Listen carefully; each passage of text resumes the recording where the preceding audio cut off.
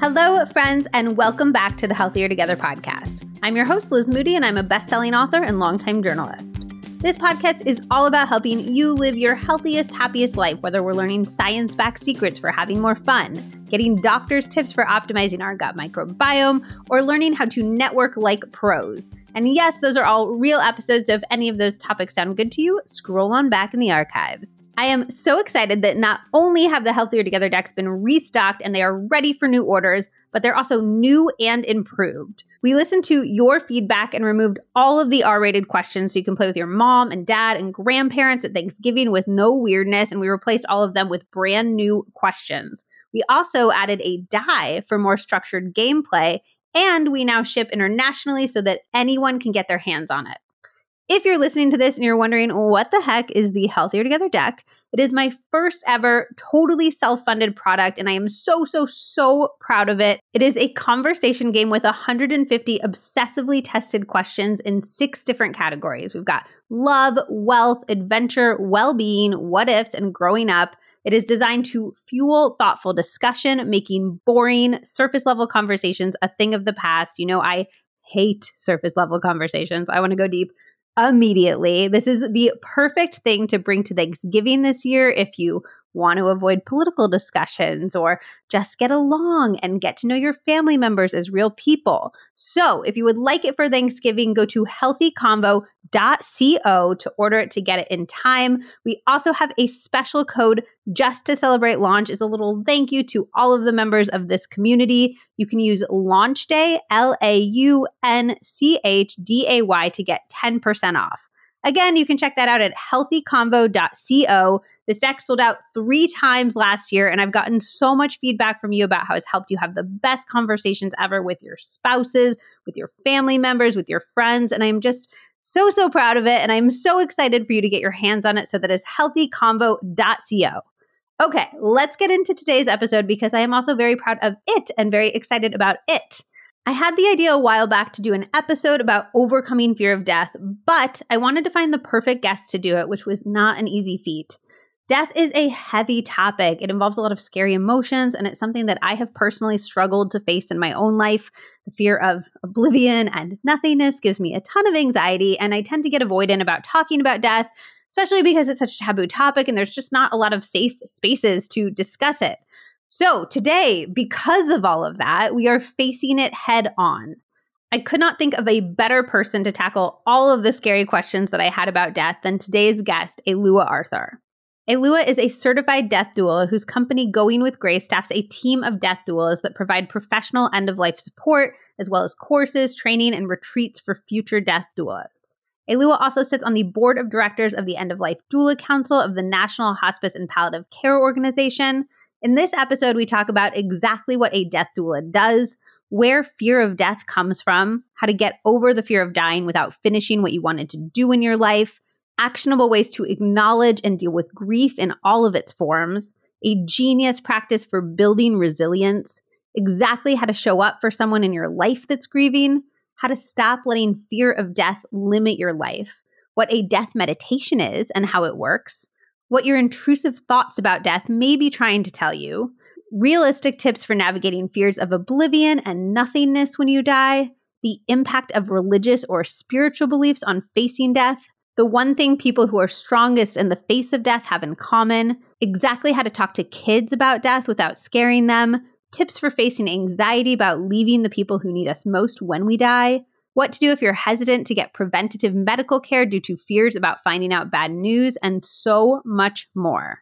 Alua and I would both love to hear your thoughts as you're listening, and I am so interested to hear what sticks with you most and if any of this even helps, so definitely share and tag us both on Instagram. I am at Liz Moody, and she is at going_with_grace. If something in this episode really speaks to you or sounds like it might be helpful for someone in your life who's maybe struggling with grief or the idea of death, please share it with them. Alua's words are so powerful, and I hope that this episode can be shared with as many people as possible so we can all feel a little bit more at ease and just break some of the taboo about talking about these types of things. Thank you so much for continuing to share and grow the Healthier Together podcast. We have had so many episodes recently trending on Spotify, and it's not only amazing because it means that I can continue to get the best possible guests for you guys, but I also just love knowing and hearing how much these messages are resonating. I do want to give a little warning for this episode. It is very much about death, so if you find that triggering in any way, this might not be the episode for you. While I think that the wisdom that Alua shares during the episode can be so helpful in addressing those fears and hard feelings, I know that not everyone is ready to hear or talk about it, and that is 100% okay. You can always come back and listen when and if you're ready. Okay, are you ready for a very real, very honest, very open conversation about death with Alua Arthur? Let's get right into it. Alua, welcome to the podcast. I am such a huge fan of your work. It is such important and unique work. So thank you for being here. Thank you, Liz. I'm really excited to get to talk to you about death. So I would love to start off with just hearing about what a death doula is. So can you share a little bit about your role and maybe a few examples of what being a death doula actually looks like in practice? I'll do my best because it can look like everything. Since there's so many of us and we all live unique lives, we all have really unique deaths. And so our needs at death are really different for everybody. However, a death doula is somebody who does all of the non-medical care and support of the dying person and the family, the circle of support through the process. So we're dealing with any of the emotional needs. Sometimes people want to pay attention to their relationships and healing aspects of their relationships.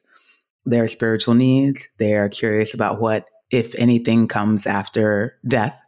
Their logistical needs, like what do we do with all this stuff after my loved one dies? What do we do with the hospital bed? Do we need to get a will? Who do we need to go to for that? How do we get our affairs in order? And also just basic, like what might be undone in my life type of questions and concerns. So death doulas are able to support with all of the end of life needs that somebody might have, which are not medical because doctors do a great job at that, but we're there for social support. Okay, so if somebody says to you, like, what comes next? What comes after death? What do you say to them? I ask them what they think. It's a really fun conversation to have, and my beliefs don't really matter in this space. It's far more important that the person who's dying have an opportunity to be with their fears or their beliefs or really dig into them because they're about to find out real quick. I might still have a little bit of time, but the person who's dying, they're going to know the truth pretty soon. I find that so hard to get my head around because I don't know what happens, and that's why I'm so scared. So if you were like, well, what do you think? I'd be like, I don't know. Help me. Like, tell me what to think, because that's what terrifies me. Yeah. Well, in that case, what we do is probably spend some time thinking about all the images that you have that terrify you and start to think about where you got those from. So much of our fear of death is given to us. We learn it in religion. We learn it from our parents. We learn it from adults that are scared of death and tell us terrifying things, or even things that seem benign, like grandma just went to sleep. They sound benign enough, but then to a 7-year-old, then they're terrified of going to sleep because they think that sleep is eternal, So a lot of our fears of death are really given to us. A lot of them are ours to begin with. And, the reality is that none of us know. Like when I say, well, what do you think happens? They say, I don't know. Well, of course you don't know. I don't know either. None of us know. We're all still on this side of life, Nobody knows. Nobody, any of the prophets or scholars or wisdom seekers, nobody knows. It's all conjecture. So the best that we can do is fill it with what we might want it to be. Like what could be the best case scenario? That's really interesting. I actually remember that from being a kid, having a period where I was afraid to go to sleep. That's funny that you mentioned that. Are you afraid of your own death at all at this point? The longer I'm around people that are dying, the longer I'm in conversation with folks that are curious about death and dying, the deeper my fear of death seems to hide, because in order to do this work, you have to have a solid personal relationship with death. So I'm constantly looking at it. What does that mean? How does that show up? And one place that I still notice it is I have a big vision for this work. And I think that death doulas can really be instituted in society. And I fear that I'm going to die before I get to see that actualized. I don't really know what that looks like, but I'd really, really, really like to see it done. I'm also writing a book. I'm really afraid I'm going to die before the book is done, but they have my permission to just go ahead and print it because I worked too dang hard on it. So some of the fears of death I have are around, I know for sure that when I die, my work will be done, because that's just how it goes. And at the same time, it still makes me a little sad to think that I won't be able to see people being able to walk in and apply for a death doula job or get a death doula just because somebody in their life wants to start planning, Can you explain that notion a little bit further? The idea that when you die, your work will be done? Because I do think that's a fear a lot of people have, the idea of dying with unfinished business on this planet. Understandable, because there's a lot of business we want to get to. But the timing of death is sovereign. When it's not time, it won't be. And when it is time, it just will be, which means that that is it. It's a hard line. Do not pass go to not collect $300. There's nothing left to do after that. Everybody dies with a to-do list of some sort. Even the very elderly amongst us have some idea of what they might want to do tomorrow. Even those that are really just waiting to die and have seen it all. On some level, think, well, I'm probably just going to watch my same shows tomorrow, and maybe so-and-so will come and visit me, or I'll take these medicines. So most of us have a vision for the future, and death in its sovereignty cuts all of that short, which means that I can't argue with it. It is what it is, And so when I die, that'll be it.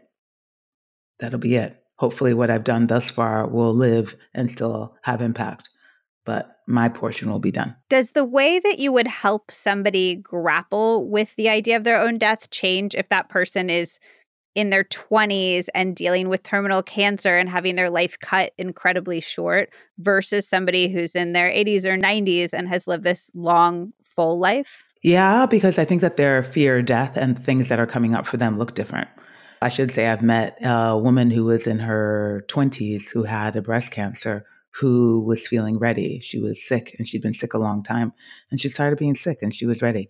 So her fear of death, I'll say, seemed really diminished as compared to what you might expect given her biographical data. I think that we all have various levels of fear of death that show up at different points in our lives. Like I've recently fallen in love again with the same guy after a few years. And I notice how sometimes I look at him while he's sleeping and I'm like, he better not die. Oh, I think that about my husband all the time. It's the most unimaginable, life-altering thing I can think about. And so sometimes he won't, I don't know, text me and it's been an extra hour and I'll just make up these scenarios in my head of oh my God, he got in a car accident and my entire life is over now. And it's just the thoughts that can penetrate this brain. Absolutely. So that's your fear of death that lives in other people. Sometimes people say that they don't have any or they have no fear of death at all. And I'm like, well, are there people in your life that you have some pain or itch or difficulty or rub, hesitation about their death? That's the fear of death that's speaking. And I just want to also acknowledge that there are many, many, many people that have faced that unimaginable and survive. Plenty of people widowed, plenty of people who their loves of their life dropped dead or were sick for a long time and are still kicking.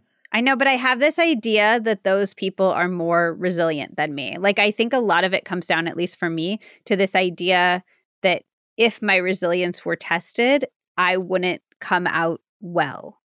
Where'd you get that from? I don't know. Can you tell me where I got that from? No, I have no idea. I mean, because our sense of self and capacity is shifting all the time. And we grow it in ways. Humans are so adaptable, as I trust you are. I don't know much about your career, but I've noticed that you seem to have taken on a lot more than you used to not that long ago, and your capacity has grown. I think the same is with grief and with pain and difficulty. And even sometimes I hear people, when we're doing end-of-life planning sessions, say things like, well, if I become disabled to a certain point, just take me in the back and shoot me. If I can't wipe my own ass, just take me out and shoot me. And I'm like, now what makes us think that being disabled to that point, we would not adapt to it? We all do. Plenty of people do. Billions of people adapt to disability all the time. Our capacity grows. Our capacity for grief grows. Our capacity for love grows. We're humans. We're adaptable naturally. I have a product that is going to change your life. I've recommended this to so many people and they're all floored. It's basically a perfect dupe for the viral Laneige lip mask, but 1,000,000 times better and with ingredients that are clinically proven to help dry lips and actually good for you, which is important because you're essentially eating anything that goes on your lips. It is the Osmia Lip Repair Overnight Mask, and it feels like heaven. And you're going to want one for yourself and also to stock up and give them as gifts because they are the best present. They help my dry lips when nothing else works, and I will never be without mine now. And while you're on the Osmia site, you are going to want to stock up on the bar soaps. This is the original product that Dr. Sarah Villafranco, the founder, created, and they have converted me to bar soaps after years of not being able to take the plunge. They're cured longer, so they last way longer than any other bar soap I have ever found, which is amazing for travel. I have been traveling so much recently, and I've had literally the same bar of soap, and they smell amazing, and they do not dry out your skin. Go with the scent that speaks to your soul, but coffee mint is my personal favorite. Finally, if you remember Sarah's pod episode, she has a whole line of products that help with skin conditions like perioral dermatitis, which is when you get red and broken out around your mouth, eczema, and acne, even when nothing else works. She's famous for this. So start with the Black Clay facial soap and the Purely Simple face cream if you are like, oh yes, that is me.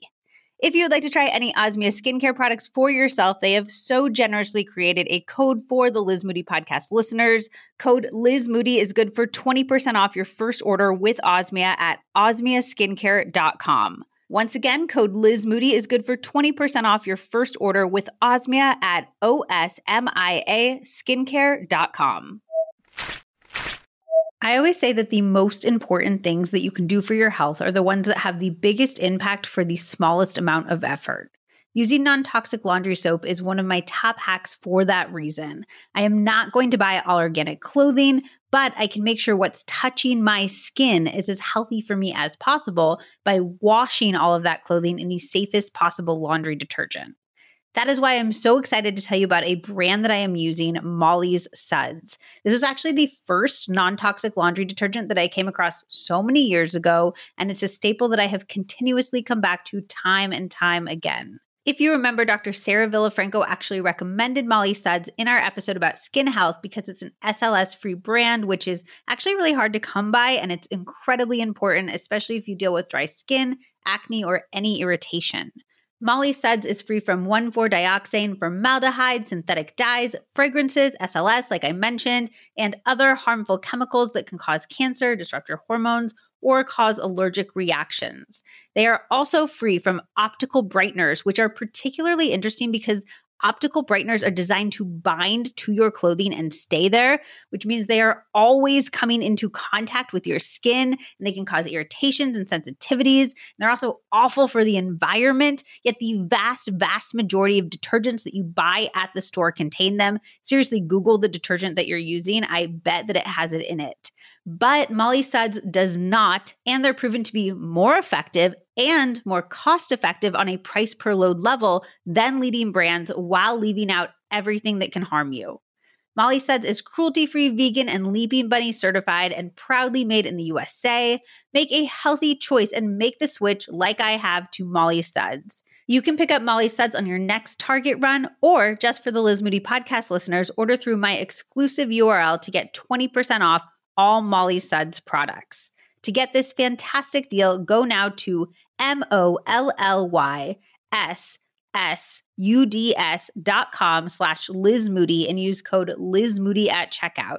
Again, for 20% off, go to mollyssuds.com/Liz Moody and use code Liz Moody at checkout.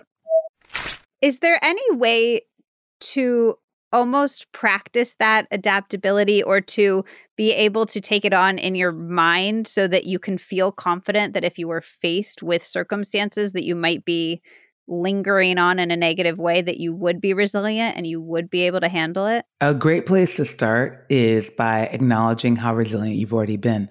We're adapting all the time. Humans are masters of managing the unknown and what may come. Because we wake up every day not knowing what it's going to bring us, and yet we adapt to the circumstances. Right before this call, I thought I was driving to go pick up this beautiful table I'd seen, and along the way realized that I didn't have enough gas to do so, so I adapted. It's a small thing to say, but we adapt. We're adapting on the fly time and time again. We adapt when our cell phone battery dies and we're in the middle of somewhere. We adapt when we break up. We adapt when we move. We adapt when we change jobs. We adapt when we become mothers or fathers or non-binary parents. We adapt constantly. And we're highly resilient. We all have been. I mean, at some point, you lost all your baby teeth. You know what I mean? It was painful. It was difficult. You did it. That's interesting. So do you think that resiliency then is like a muscle. It's almost like a gratitude practice in some ways. Like by noticing the moments in which you're resilient, you can start to build the faith in your future resilience. Could not have said it better myself. Thank you, Liz. That was eloquent. Perfect.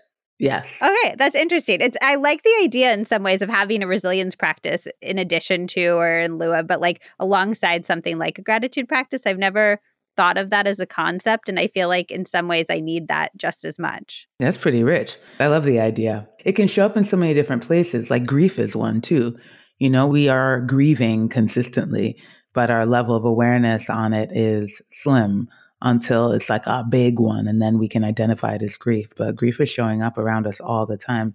And if we can pay attention, oh, I'm grieving, we can learn how we grieve so that when the big one comes, I'm not saying they're going to be any easier, but at least we'll be a little bit more familiar. What do you mean by that? We're grieving consistently. Like, do you mean even in lieu of having loved ones actually die? For sure. Like we grieve breakups, we grieve housing situations. This kind of goes hand in hand with adaptability. We grieve when we lose jobs. We grieve when we're single and getting married, even though it's a joyous occasion. There's also some grief in it because you are leaving your secret single life and secret single behavior behind. We're grieving often without the focus on it. Right now I'm grieving a former life.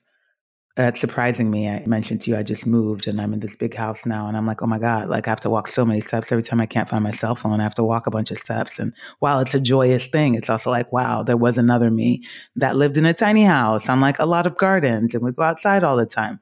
This is a beautiful thing. It's a beautiful thing, this thing that has now been created in my life. And yet I am leaving something else behind. Anytime that we're shifting an identity or circumstance or something of the fact, there's some grief involved. It's so interesting. I've heard friends who are new moms express a feeling like that, where they're so happy to have their baby, but there is a grief that forevermore you're a mom, that your identity has changed so fundamentally in a way that is never going to change back, that you have to almost mourn the loss of that former self. Yes. And societally, we don't make space for it because it's like, oh, you're a mom now. Oh, you're a parent now. Yay. And it's like, yay. And like we have to allow both at the same time. It's not dismissing the yay to have the and.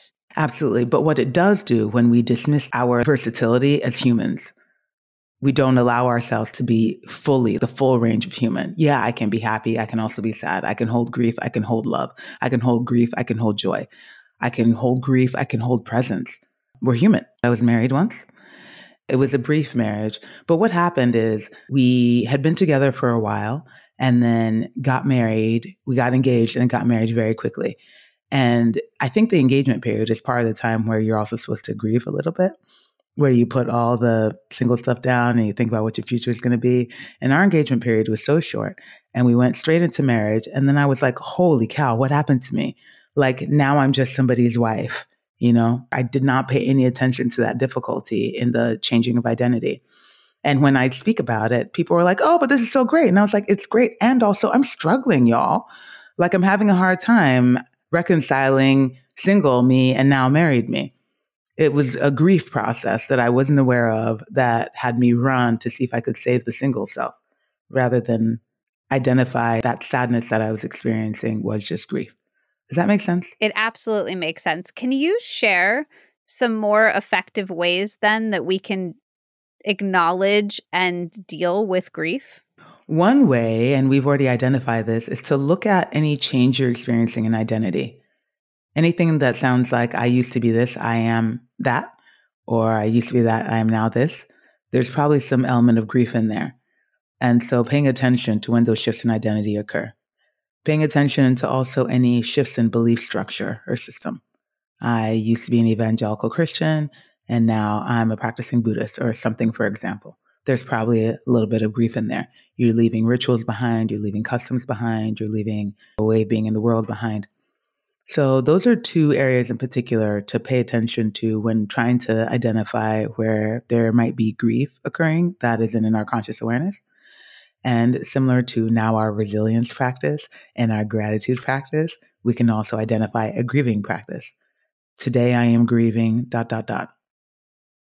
So what does the grieving look like in practice? Like, are we banging our heads on a pillar? Are we doing a primal scream? Are we watching a movie that's going to make us cry? It almost feels like a very basic question to ask, but I also feel like we are not taught societally to process our emotions in a healthy or progressive or constructive way. I'd agree with you on that one.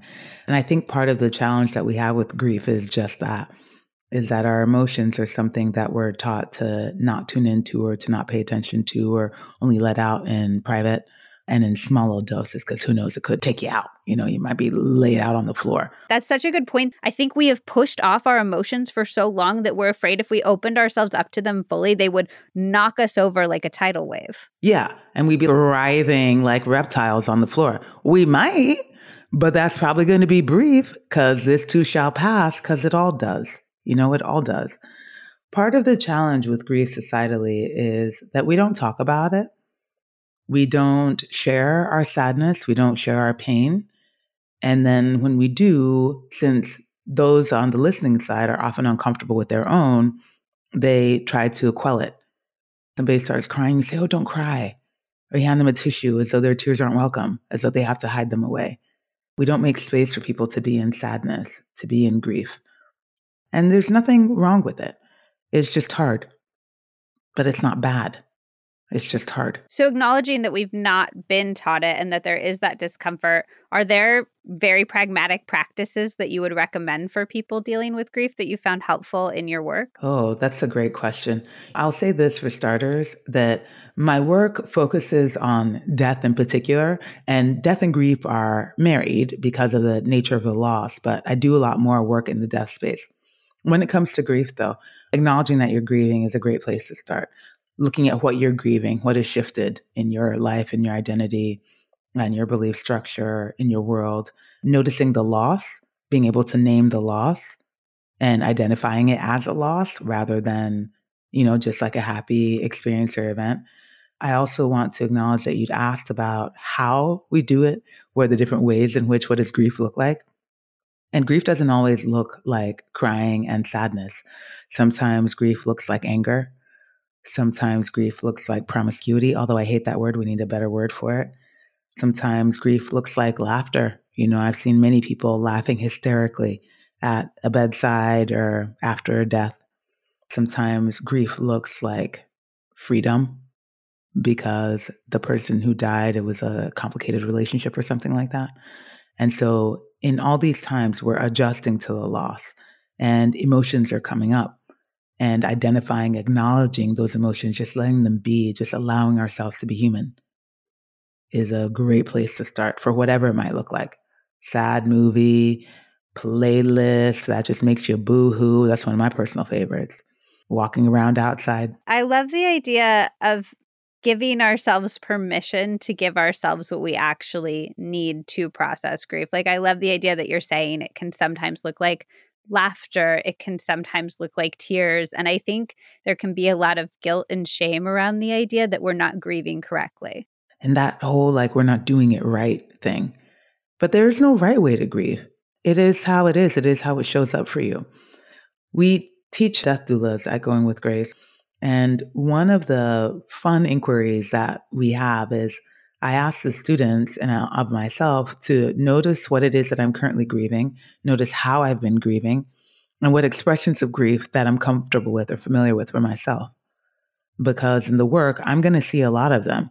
And if I can't identify it as grief, I'm going to probably give the folks that are experiencing the grief a hard time, not being able to witness them, That makes a ton of sense. I'll get back to us overcoming the fear of our own death in a second, but that makes me want to ask about if there are better or worse ways to support somebody grieving, somebody who is dealing with loss. You just said you can see that this is a sign of grief. What do you do? Do you step into that space with them? Do you try to hold that space? Like, what can we do when we're witnessing that? I think the highest call for all of us, and this is certainly the Death Doula Creed, is to meet people where they're at. Be there with them. It's not my job to fix it. I don't have to make it better. I don't have to make them feel better. If I can just be there with them, meet them where they are, acknowledge, validate, hold it, and not fill it with advice or suggestions or platitudes. God, please, no platitudes. none of this, he's in a better place, or anything that sounds like at least ... That probably is not very helpful. I will say that I'm not like a he's in a better place person, but the way that my brain works is I'm always trying to make logical arguments for things. And so I think that the way that I would gravitate towards helping somebody with grief is to try to make a logical argument for something being better about the situation, even though I know in my heart of hearts that it's not true, but that's just like the way my brain works. Yeah. Liz, can I tell you something a little uncomfortable? Yeah, tell me. That's your inadequacy that's showing up. Okay, tell me more. Your inadequacy in the face of grief. Because, well, I also heard you say that if you're trying to help somebody through their grief, but you don't have the power to do so necessarily. Grief is such an individual journey. And the best that we can do is hope that somebody holds our hand along the way. Somebody doesn't tell us this is what we should do instead. And oftentimes advice or suggestions about what it is that we're experiencing and how to make it better suggest that the thing that we're experiencing is wrong somehow. I do know what you mean, and that resonates strongly with me. It also taps into a lot of the other things that I'm working through around control and thinking I can exert control over situations that are out of my control, which is where a lot of my anxiety comes from in my life. I hear that, boo.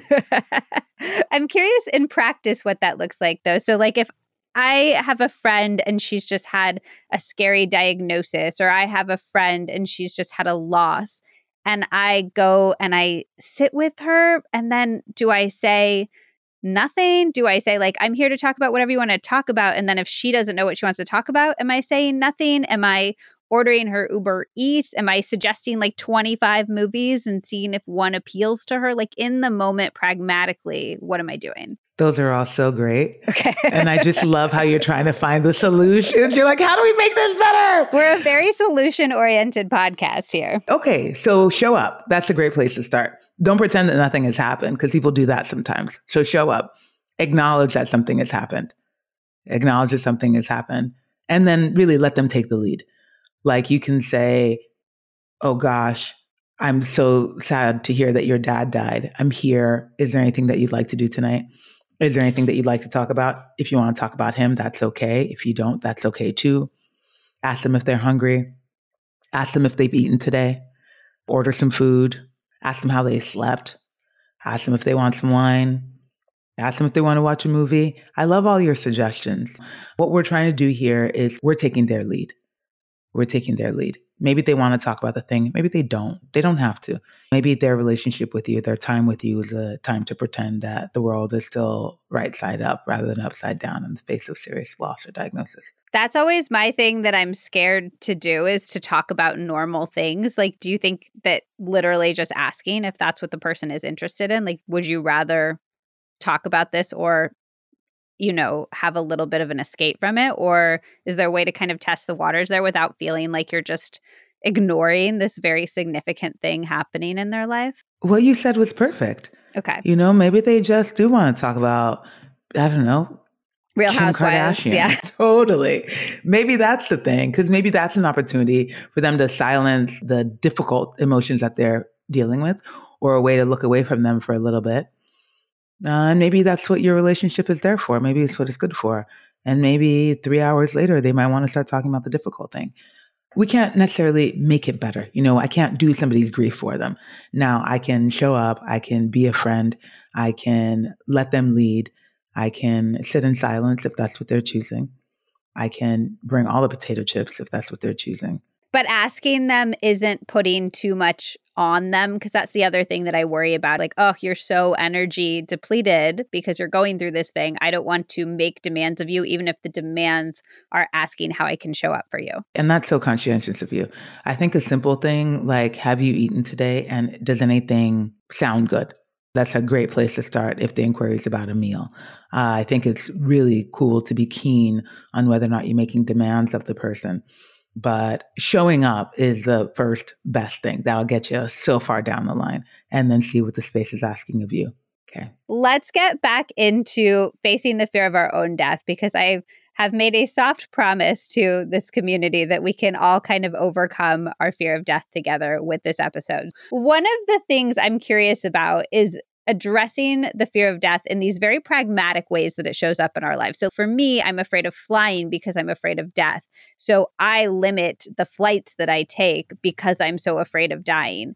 I also limit the risks that I take because I'm so afraid of dying. I worry about getting cancer. So is there any practice or tip or mindset shift that we can use to stop letting our fear of an eventual future impact our lives in this moment? That's a big question, a really big question.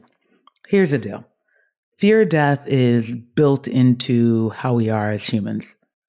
It's that thing that says, don't walk over the edge of the cliff or run when a bear is coming or hydrate and eat food. Keep yourself alive. It's a useful component to how we live. It can also provide context about what we value and give us information about what we could be doing now with our lives. Knowing that my death is coming and I'm worried about my death coming, what are the reasons I'm worried about my death coming, and can I do any of those things right now with my life? I think it becomes a challenge and perhaps useful to have professional support with it. And I mean like a mental health professional when it starts to impact how we're living. Like if there are things that we won't do because we're afraid of death. But let me also say that a fear of death, sometimes fear of the process of dying. We do these death meditations with folks that say that they have a fear of death. And what I find most often is that it's not the death itself that they're afraid of. It's what happens as life is ending. What is pain in the body, the process of the body? What am I not going to be able to do anymore? I'm going to be worried that my time is up, but it's not the death itself. And so in that case, it's like, well, what are the things that you have challenges with? Is it pain? Is it the process of the body? Let's make it a good plan for you to get good pain care when your end of life is coming. Is it that you haven't done enough yet with your life and so you don't want to die? What can we start with today? What can we start doing? So one of the best things to do is to figure out what is at the root of it. I'm afraid to die is a very, very big category. Well, what's underneath it? And also, where did it come from? Is it information for me about my current life right now, things that I need to do? Or is it a religious fear? Is it a fear of what's happening after I die? Like, what is the root of this fear? And then work on that root. And our fears are so different based on who we are that it's hard to give broad scale support or advice. The best is to spend some time sitting in it, thinking about your fear of death isn't going to make you die right now. So you can be with it a little bit. Spend a little time. What is the thing that I'm so afraid of? What does a death meditation look like? Ooh, honey child. A death meditation, for me, it's kind of fun, but it's a practice that was developed by this human named Joan Halifax Roshi, and I think his name is Larry Rosenberg back in the day, based on the 9 contemplations of dying that were written by Atisha, who's an 11th century Buddhist scholar. And those 9 contemplations of dying are the things that we all are thinking about regularly when it comes to death. Now, some of them are more painful for us than others. And so in the death meditations we offer at Going with Grace, both online and in person, we get a chance to walk through all those 9 contemplations of dying and then sit with the ones that make us most uncomfortable and then meditate on those while we walk through the process of the body's decline. So we walk through losing consciousness, not being able to breathe, expanding consciousness, looking at the body as a corpse, etc. And then naturally, we come back. We come back alive and present. What I've noticed a lot in these death meditations is that people can better identify what they're afraid of. And they don't just have full-on panic attack? Not yet. Okay. Thank It sounds God. so scary that picturing that process feels really scary to me, which I guess maybe you would say is just a sign that I probably need to do it. Well, I understand why it's scary. And I will say that you're safe the entire time. You're going toe to toe with your imagination and your brain during that time, but you're physically going to be safe. You're not going to die doing a death meditation unless that's some real interesting luck you've got. Okay. You're going to be fine. And then in that case, to your earlier point, that was just your time. And that's just how the world works. Yeah. And you'd be pretty lucky if you're dying right in front of a death doula. You did pretty good, you know? True. I've heard you note that there's a difference between acting in a way that's more of a resistance to death versus an embracing of life. And I would love to hear you explain that a little bit more. It's almost a subtle difference, but it impacts how we live all the time. For some, the fear of death has us anxious and urgent and like go, go, go, get, do, because I'm going to die. And for others, where it's the embracing of life, it invites us into the present. It invites us to stop and marvel and wonder at what an experience it is to be alive at all. So on the one hand is get it all while I'm here, hustle, go for it. And on the other is, wow, I'm here. Now, those two things, I go in and out of those all day, I'll have to say. Because as I mentioned, I still have concerns about my work not being complete. And so I want to work hard. And then I'll trip out on a butterfly for 20 minutes, stone cold sober in the middle of the day. So one feels very much like anxiousness and the fear of death. And the other one is like allowing life to be and to flower and to blossom and to open. I'm curious moment to moment if you feel like you're in one headspace, if there's a way to kind of switch into the other, like switch from, oh, I have so much I need to do, I have to get all this done, my life is so short and fleeting, to this is a beautiful gift, this time on this planet, this moment. As you were talking about I have so much to do and whatever else, I took a deep, long, hard breath. That's a great place to start. Look at your feet. Look at your feet. Where are they? Plant your feet down and feel all corners of them, because your brain can be 30 years in the future at your death, but your feet are right here, right now. And so look at your feet.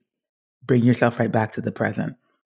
What a mystery it is even to be able to feel the floor, you know, to feel cold or wood or carpet or pain in that toe that I stubbed the other day.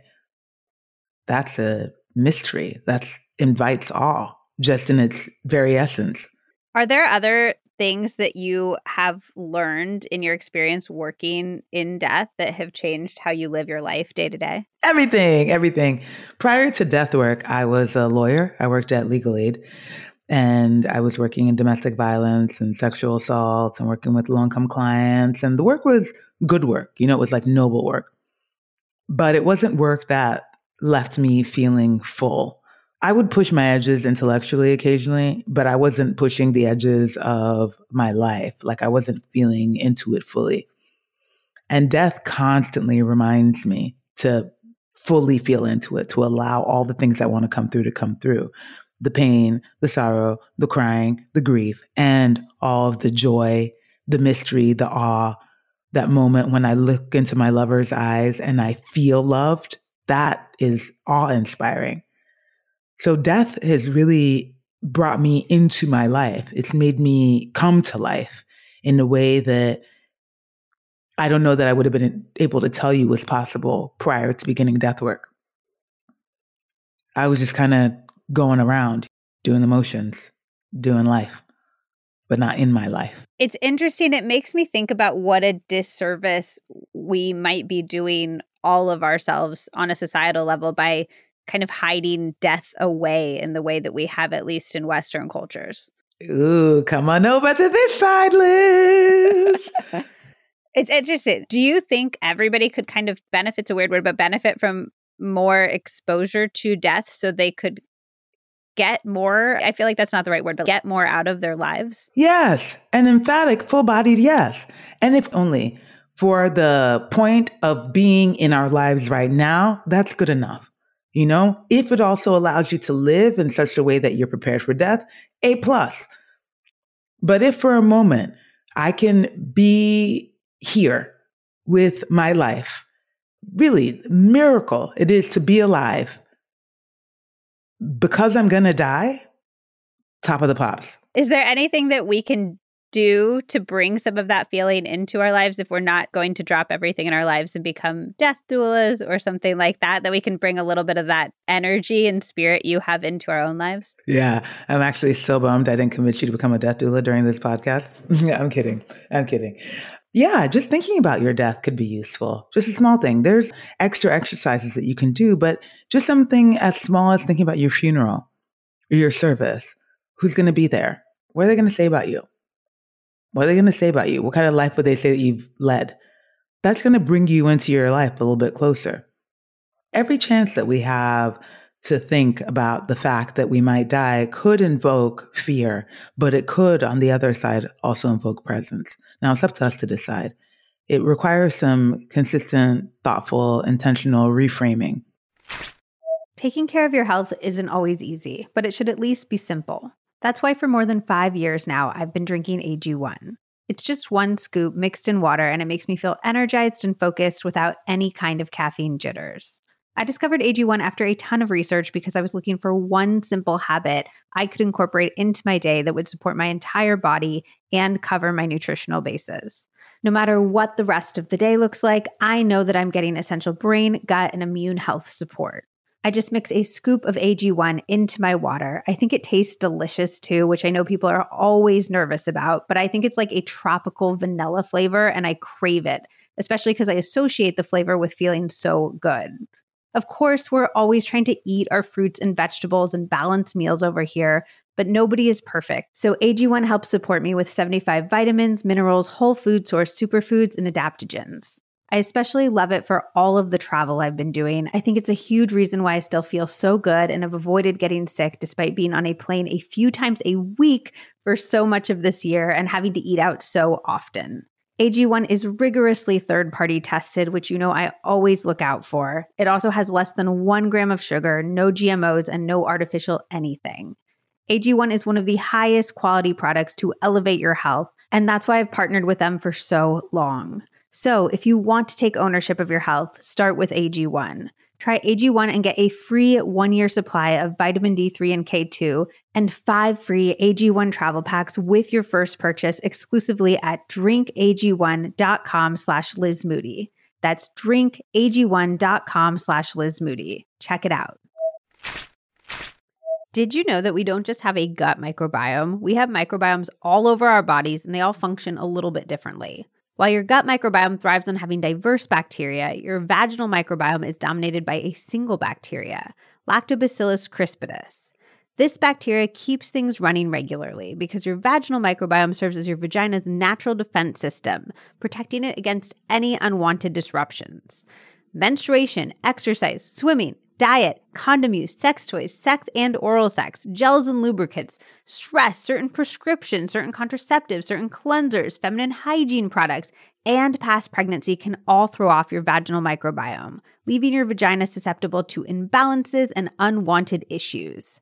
In fact, data shows that 9 out of 10 women have an unstable vaginal microbiome, which is why I am so excited that Seed introduced a new vaginal symbiotic, VSO1. VSO1 is the first clinically validated vaginal symbiotic formulated with 3 proprietary L. crispus strains to establish an optimal vaginal microbiome and protect against daily disruptions in pH. This is a next-generation formulation developed from 15 years of leading microbiome science, and it's a whopping 10 times more effective than a leading oral probiotic at optimizing the vaginal microbiome. VSO1 lets you take control of your vaginal health from the comfort of your own home. You start your first month with Reset to rapidly establish an optimal vaginal microbiome, and then you continue monthly with Sustain to help maintain an optimal vaginal microbiome and regulated pH. Sustain is just 2 pills a month. Yes, 2 a month, which is such a low lift for huge results. Stop treating vaginal health symptoms and begin to address the root causes. I am so excited to integrate this into my monthly routine alongside DSO1. If you would like to try it too, you can use code LizMoody at seed.com/LizMoody to get 25% off Seed's VSO1 starter kit. Again, that is Liz Moody at seed.com/LizMoody for 25% off. Can you walk me through an example of what a reframe might look like? What are some of the internalized ideas that you think a lot of us have around death, and what would be a more helpful way to think about it? I have one that happened to me this morning. So I'm in the shower and it's winding down. And I turn off the water and I reach for my towel with wet feet, and I reach a little too far almost. And for a moment, I'm like, oh no, like that could have been it. Man, they would have found me wet, naked corpse. Okay. That's just not the way I want to go. And fear, a little bit of fear came up like, wow, I got so close. Now a reframe is, holy shit, that didn't actually happen. I have another minute. I have another hour. I have another day. I have another shower, hopefully coming in the future. Yeah, I don't want to be a wet, naked corpse. This is a little bit different, and I'm not even sure if you'll have an answer for this, but your story about slipping and that moment of slippage is what conjured this idea for me. I sometimes have this feeling when I'm on a subway platform and the subway is going by, or if I'm on a busy street, I don't want to jump in front of the car or jump in front of the subway, but there's this part of my mind that is like, you could, like, look how close you are to death at this moment in your daily life. And it's just this little intrusive, jolty thought I have every so often. And I'm curious, is that like my own brain trying to come to terms with death in some way, do you think? It could be. I mean, provided you don't have any suicidal ideation don't. otherwise. Yeah. Okay. Then it could be. It could also be an opportunity for you to think about what that would mean if that's the thing that happened. If you're like, well, shoot, if I jump in front of this bus or if I just jump onto the platform, then my life will be over.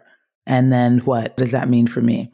And also, I'd like you to note, here's another reframe possible, that your brain stopping you from doing that is your useful fear of death. That's interesting. It's actually really interesting to think about the ways in which your brain is using fear of death in a helpful way. We think of it as such a negative thing all the time, but it isn't necessarily. And I think that often we think, I want to get over this. First of all, it's a really, really, really high bar. And next, why? Unless it is impacting your daily living. You know, there's a lot of juice in there for you if only you're willing to sit with it for a little bit. I am most afraid of the idea of oblivion, like the idea of not being able to think. I think I am so attached to my thoughts and my mind that the idea of not having access to them anymore, the idea of just like a nothingness or a blackness is the thing that scares me the most. Is there anything you can say that would be helpful for that? Well, I'm curious where you got that from, that might be what happens when we die. I was raised in a deeply unreligious family, and I think that they were so keen to contradict religious notions of death that maybe both of my parents had been raised with, that they were like, no, it's blackness, it's nothingness, that's what happens. And so knowing that, what could be the best case scenario? That I never die because we discover immortality. Oh, yeah? You asked the best case scenario. So forever, like 2,836 years old. I mean, people think I'm crazy, but I would be down for that. Yeah. Really? Would you still be down for like birthday cakes? Oh, yeah. I'm a Leo, so I'm never going to be tired of celebrating my birthday. Oh, got it. Yeah, that makes a lot of sense. That makes a lot of sense. Okay. So let's now take immortality off the table. What's the best case scenario for what eternity could be like if there is one at all? So the thing that I tell myself, and I don't know if this is a scenario or what you're looking for, but the thing I tell myself is the upside of oblivion is that you don't know you're in it. And so I won't be aware of that thing. And that is really scary to me, but also it's the thing that I find the most comforting. That you might not have any awareness that you're in oblivion or in eternity. Also, I just want a presence and make absolutely clear that what you are describing is a very normal fear of death and also something that the brain has a hard time doing. Like the brain's job, I think, is to experience consciousness, not to create it, but to experience it, to think of myself as a separate human being, to be able to feel things as hard when my brain and science tells me that it's just atoms floating around each other. The brain's job is to experience consciousness. And so to ask the brain to imagine the opposite is terrifying because the brain isn't built to do that. And so the oblivion that you're thinking of is like, no, there's no way the brain can do it. That sounds awful because it's meant to do this thing. And so if you can find a way to think through the opposite of oblivion with lack of awareness of it, and it brings you some comfort, please keep riding with that one. Is there a better thing that would bring me comfort? What if I had said, I can't think of anything that brings me comfort. I just find that notion scary. I'd probably start asking, what are the things that bring you joy while you're living? What are the things that give you meaning while you're living? What are the things that bring you comfort now? And then we build an afterlife for you that looks like that. Do you think that people who are religious or are spiritual are better able to face their death? Like, do you think that finding a religious or spiritual practice would be helpful in confronting that fear? I'll put it this way. I grew up deeply religious. My parents were missionaries and ministers, and we were evangelicals. And also say that I never fully believed for myself. But I was given a lot of ideas about what happens after we die, and none of them really sat right with me. And for even the most religious amongst us that I've been privileged enough to sit with as they're dying, there are questions about what happens afterward. They are just beliefs. It's faith. None of us know. And some hold on a little stronger to that faith than others, but most have a bit of a question as they're getting close to the end. I think religion does a great job of painting a potential picture, but I think most of us spend some time picking parts of that picture apart because of our other fear of death or what we've come to believe while we're living and growing and aging. I was taught to fear eternal damnation. Death would be fire and brimstone and hell unless I went to heaven, where I'd sit on the right-hand side of the Father on streets paved with gold. I was so confused by it as a kid. I was like, wait, how many people are there going to be that if I'm on the right side, how many seats down am I? Who else is going there? Who else is going to be there? As a kid, it was so confusing for me, and it wasn't inviting. It wasn't exciting. It didn't make any sense. And so as an adult, I have an opportunity to look at where the fear of brimstone and hell came from, toss it because it doesn't work for me, and rewrite for myself. So it's not a get out of jail free card. Like being religious doesn't necessarily make you more equipped when that day comes. Not in my experience thus far. There's still plenty of opportunities they take to test it and to question it. I'm curious if there's anything in your experience, the people who are facing death in the best possible way, who seem like they've come the most to terms with it, versus the people who are having a harder time. Are there any qualities or things that those people who are doing really well with it have in common? Their degree of contentness with their lives. Yeah. What I've noticed is that for the people that reach the end, they're like, okay, I'm ready, have reconciled what their life has become at every turn, such that if today were it, am I pleased with what I've done? Am I pleased with my life thus far? Am I content? Happy is one thing, but content is good enough. Am I content? Could I go today and be content? And I have to say the answer is yes. Obviously, I want to see my niece become a woman. I want to see what's happening with my nephew down the line. I want to see my book out there in the world. I want to spend more time with this man that I love. And we did all right. I could go.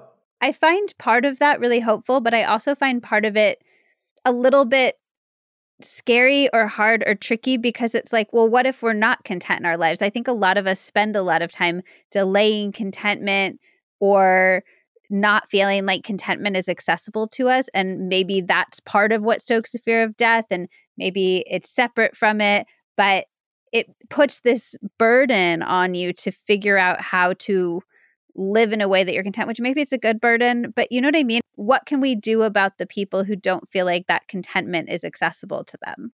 I think they need to go look for it in some ways. Let me back up. There's no get out of jail free card.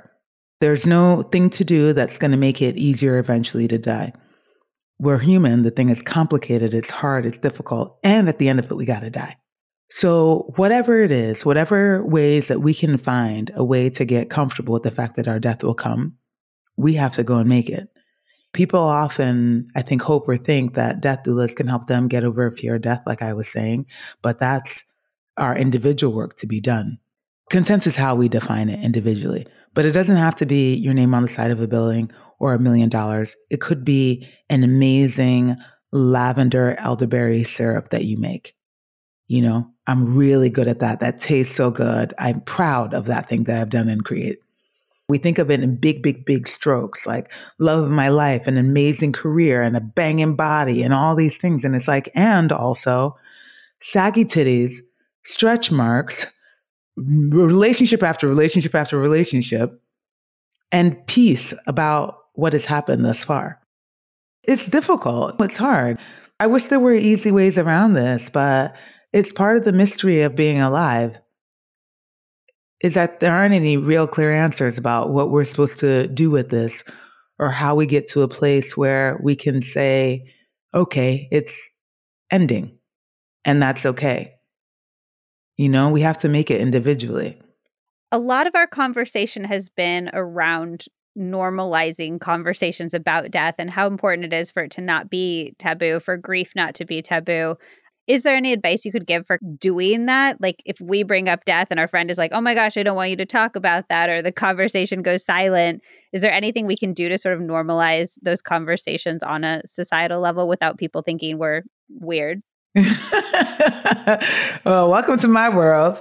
I'll tell you this though, for a while I thought that people would just be really uncomfortable with the fact that I was doing death work. I found the opposite is true.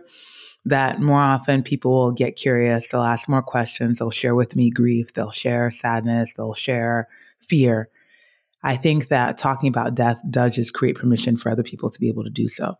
And so people might think that you're weird, but you might have also given them the only opportunity that they'll have to talk about this deep existential questions that we've all got. Is there anything that you'd suggest that we do to talk to kids about death without scaring them? Oh, yeah.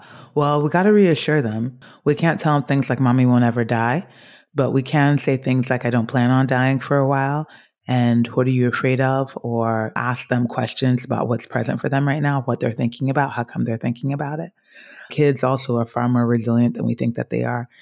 We can be honest without scaring them because when we try to give them something that ain't true, it makes it more complicated for them. And it also perpetuates the societal fear of death. So when a kid says, what happens after we die? We could say, I don't know, but I'd really love to be able to see you there. I'd really love it if we could keep talking to each other. What would you like to have happen? What if your favorite stuffed animal was there? It's interesting. I think a big fear that a lot of people have, speaking to the idea of like, I'm not planning to die anytime soon, and saying something like that to your kids, is the idea that they'll die and leave their kids, they'll leave their partner, they'll leave these people that they have this immense caretaking role in their life. That will be their sort of unfinished work, which I think feels different. Leaving the people that need you feels really scary. Is there anything that you would say to help people come to terms with that idea? Oh, yeah, that's a big, tough one too, and understandable. I'd say on the practical part, obviously, there's trying to write down as much as possible so that if somebody does have to step into that role for you, they can manage it in some way. I mean, things like your kids' doctors and where their social security card is and where their birth certificates are and your hopes that you have for their future and their favorite toys, their favorite snacks or nicknames you call them, things of that sort. That's practically. And on the other side, time and again, we come up against this, what will happen to everybody else after I die, you know? And we are all the center of the universe. And life goes on, sadly, scarily. My niece was 4 when my brother-in-law died. And I remember being so heartbroken that she would not get to have him for her life. And I was sad for him that he also didn't get to see who she became. And I know for sure he'd be so tickled with the human that she is right now. Lael's doing great. She's thriving. This is what her life has been. This is what she knows. She's not any worse off for it. She will always be Peter's daughter. She knows that. That brings me a lot of peace too. And she's growing up without her father. And she's okay. It feels like "and" is a really important word in your line of work. Yeah, thanks for presencing that. It feels like one of the secrets to getting our mind around the idea of death is to kind of simultaneously hold a lot of seemingly contradictory thoughts at the same time and simultaneously hold a lot of seemingly contradictory emotions at the same time. Yeah. I mean, we're human. Sometimes I wish it could be so simple, it'd be so straightforward, but that's not how it goes, you know? Yeah.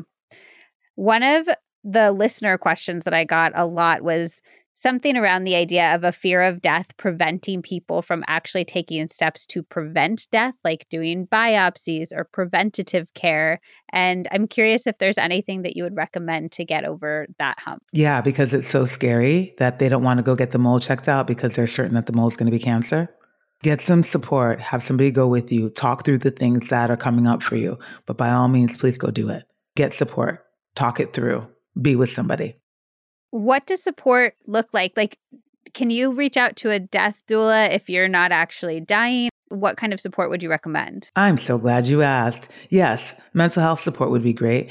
Death doulas do work with people who don't know yet what it is that they're going to be dying of. We work with healthy people also to get their affairs together, to create comprehensive end-of-life plans, and also to talk through, to work through some of their fears of death. I was going to say that one exercise that could be helpful that you could do with the death doula is to walk the conversation all the way from if this, then that. So if I go to the doctor, then they're going to check out my mole. If they check out my mole, then it might be cancer. If it's cancer, then I'm going to be sick. If I'm going to be sick, then I'm going to die. If I die, then ... and run it all the way to the end. What does that do to your brain? I think it allows you space to, first of all, play in the worst case scenario rather than pushing it forward. And then what I find often happens is that when people reach the end of that worst case scenario, they recognize that everything's actually okay. It occurs to me, there's this book that I read. It was when I was completely agoraphobic. I was experiencing a really extreme period of anxiety. And there was one piece of advice in it that really stuck with me, which was that one of the best ways to make anxiety lessen was instead of pushing it away, to lean into it, to accept it. So when you have those waves of anxiety washing over your body, if you're pushing it away, you're creating this resistance that makes your anxiety more powerful, almost like a tug of war or something like that. And I started doing it when I would feel those surges of a panic attack rising in my body. Instead of trying to kind of like push it down, I'd be like, okay, I'm experiencing a panic attack right now. This is anxiety. This is what it feels like. It's okay. I welcome it. I accept it. And ironically, it does. It makes it go away. It's been incredibly helpful for me. And hearing you talk about death, I kind of feel like that same concept would apply to death. Would you agree with that? I would 100% agree that this resistance that we have to death isn't serving us in any way, that by being with it, we generally find I'm still here. You know, I didn't die in all this worst case scenario that could possibly be. If I just let it run all the way, when I'm done with that scenario, I'm still going to be alive. Yeah, 100%. It's very useful. Do you think that historically people were better at dealing with death because they were surrounded by it all the time? I do think so. They were surrounded by it a lot more. They didn't have as much science. I don't know that anybody then was even thinking about the possibility of living for forever, because now we have cryogenics and, you know, all types of things. I think that they probably just accepted that death was going to be happening, disease, and they worked their bodies really hard and they got sick quicker and they died faster. I would love to end with a homework assignment, one very pragmatic action step that we can all take as soon as we turn off this podcast to help us get over a fear of death or accept death more into our lives. First, begin by embracing your fear of death. That's nothing to get over necessarily, but it is just part of the way that you're built. And next, start thinking about what the root is. What is the root? What is this fear of death telling me about my life? And if you're feeling really brave, go look in the mirror and look at yourself in the eyeballs and repeat, I'm going to die, and see what comes up. You're going to be safe. Poltergeist is not going to come out the mirror, and you're not going to drop dead at that moment. I promise. Be present with it. Be present with your fear. I love that. Something we can do to cultivate this perspective on life that I feel like you've gotten from being around and surrounding yourself with that so much. Like, we can't all do that in the same way. So is there one tip you could give us to embrace that same perspective in our own lives? Well, for starters, I want to say I'm still a hot mess, okay? Like, I'm still a hot ass mess. All right. So now that that's out the way, I think what's really useful is just constantly practicing presence, like bringing ourselves back to right here, because when we're here, it's hard not to feel awe. It's hard not to be like, yo, this thing is weird. This life thing is bizarre. And I'm doing it. And it feels incredible at some points, and it feels terrible at some points. And that's true for anybody, regardless of where you sit in relationship to power or privilege or any of those things. It is weird. Like, the human experience is weird. Sometimes I'm like, I'm this unique combination of cells that had to have happened in this one specific way in this one specific time on the planet. I'm on a rock hurtling through space, and I'm like sending an email. It's a weird experience to be human. It's so bizarre. I trip out on it constantly. When I think about that, I also think, gosh, and then one day, because of all this thing, as I know myself, will no longer be here. And that inspires awe to me across the board. It inspires awe to you to think about your own demise. To think about how weird life is. And a part of how weird life is that we die. Like, I can't separate out the joy and the awe and the wonder of being alive from my death because it's a part of it. Yeah, absolutely. Can you tell us a little bit about all of the beautiful work that you do and where people can find you on the internet and in the world in general? So I'm the founder of Going with Grace, which is an end-of-life planning, training, and support organization. We help people get ready, plan their death when they're still healthy, help them make comprehensive end-of-life plans. We train death doulas and people that are interested in supporting other people through death. That happens mostly online, but we do have an in-person retreat coming up and a couple more in the future. And we offer services for people when they're getting close to death, help people have the most ideal death for themselves under the circumstances possible. We can be found anywhere on the internet. Instagram, going_with_grace, and Facebook. That's great. Thank you so much for the work that you're doing and for the knowledge that you share. I think it's such an important topic, and your wisdom is very appreciated. Thank you very much for the opportunity to come and talk about this, Liz. In terms of normalizing the conversation around death and dying, this right here is doing it. Just by virtue of you talking about your fear and creating opportunity to do so, we are shifting society. And so I want to thank you so much for your commitment to doing that alongside me. Thank you, Alua. And thank you for the mini therapy session too. Was it helpful? Yeah, it was helpful. It really was. Okay. If new things come up, holler, okay? Oh, I will. Wow, this is definitely going to be one of those episodes that I keep coming back to. I went into it expecting to get a direct answer on facing my fears of dying, but coming out of it, I've realized that it's far more about feeling content like now in our lives while we are alive.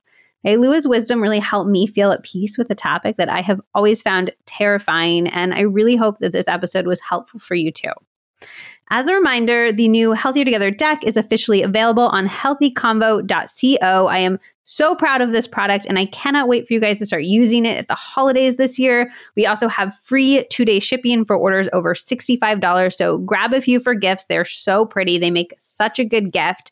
Be sure to tag me on Instagram if you order yours and let me know who you are going to play with. And if you give it as a gift, I would love to see that as well. That is healthyconvo.co. If you're new here, make sure that you're subscribed so you do not miss out on any future episodes. We have amazing ones coming up, including a new blood sugar balance episode with a highly requested doctor and a really fun astrology episode where we can all find out what's in our stars for 2023. So subscribe so you do not miss out on anything. Okay, I love you, and I will see you next week on the next episode of the Healthier Together podcast.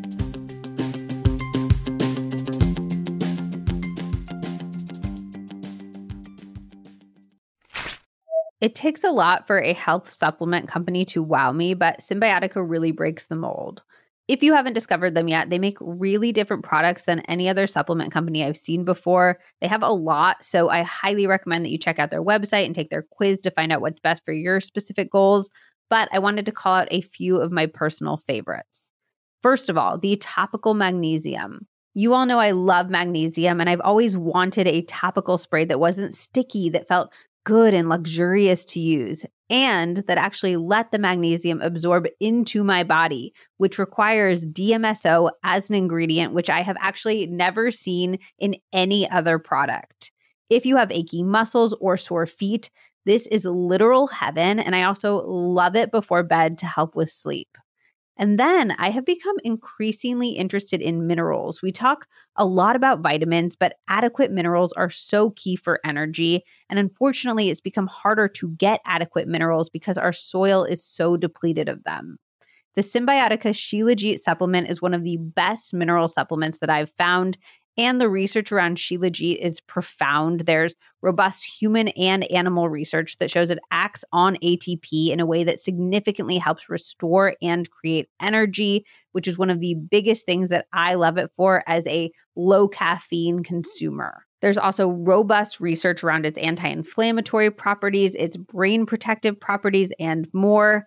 I think of it more as a whole food than a supplement. It's a naturally occurring resin, and I just mix a little bit of it into my afternoon tea or my decaf coffee drinks. And like all Symbiotica products, there are no additives, fillers, toxins, or artificial flavors. Of course, I have a special discount for you. You can use code LizMoody to get 15% off plus free shipping on subscription orders. Again, that's code LizMoody for 15% off on Symbiotica.com.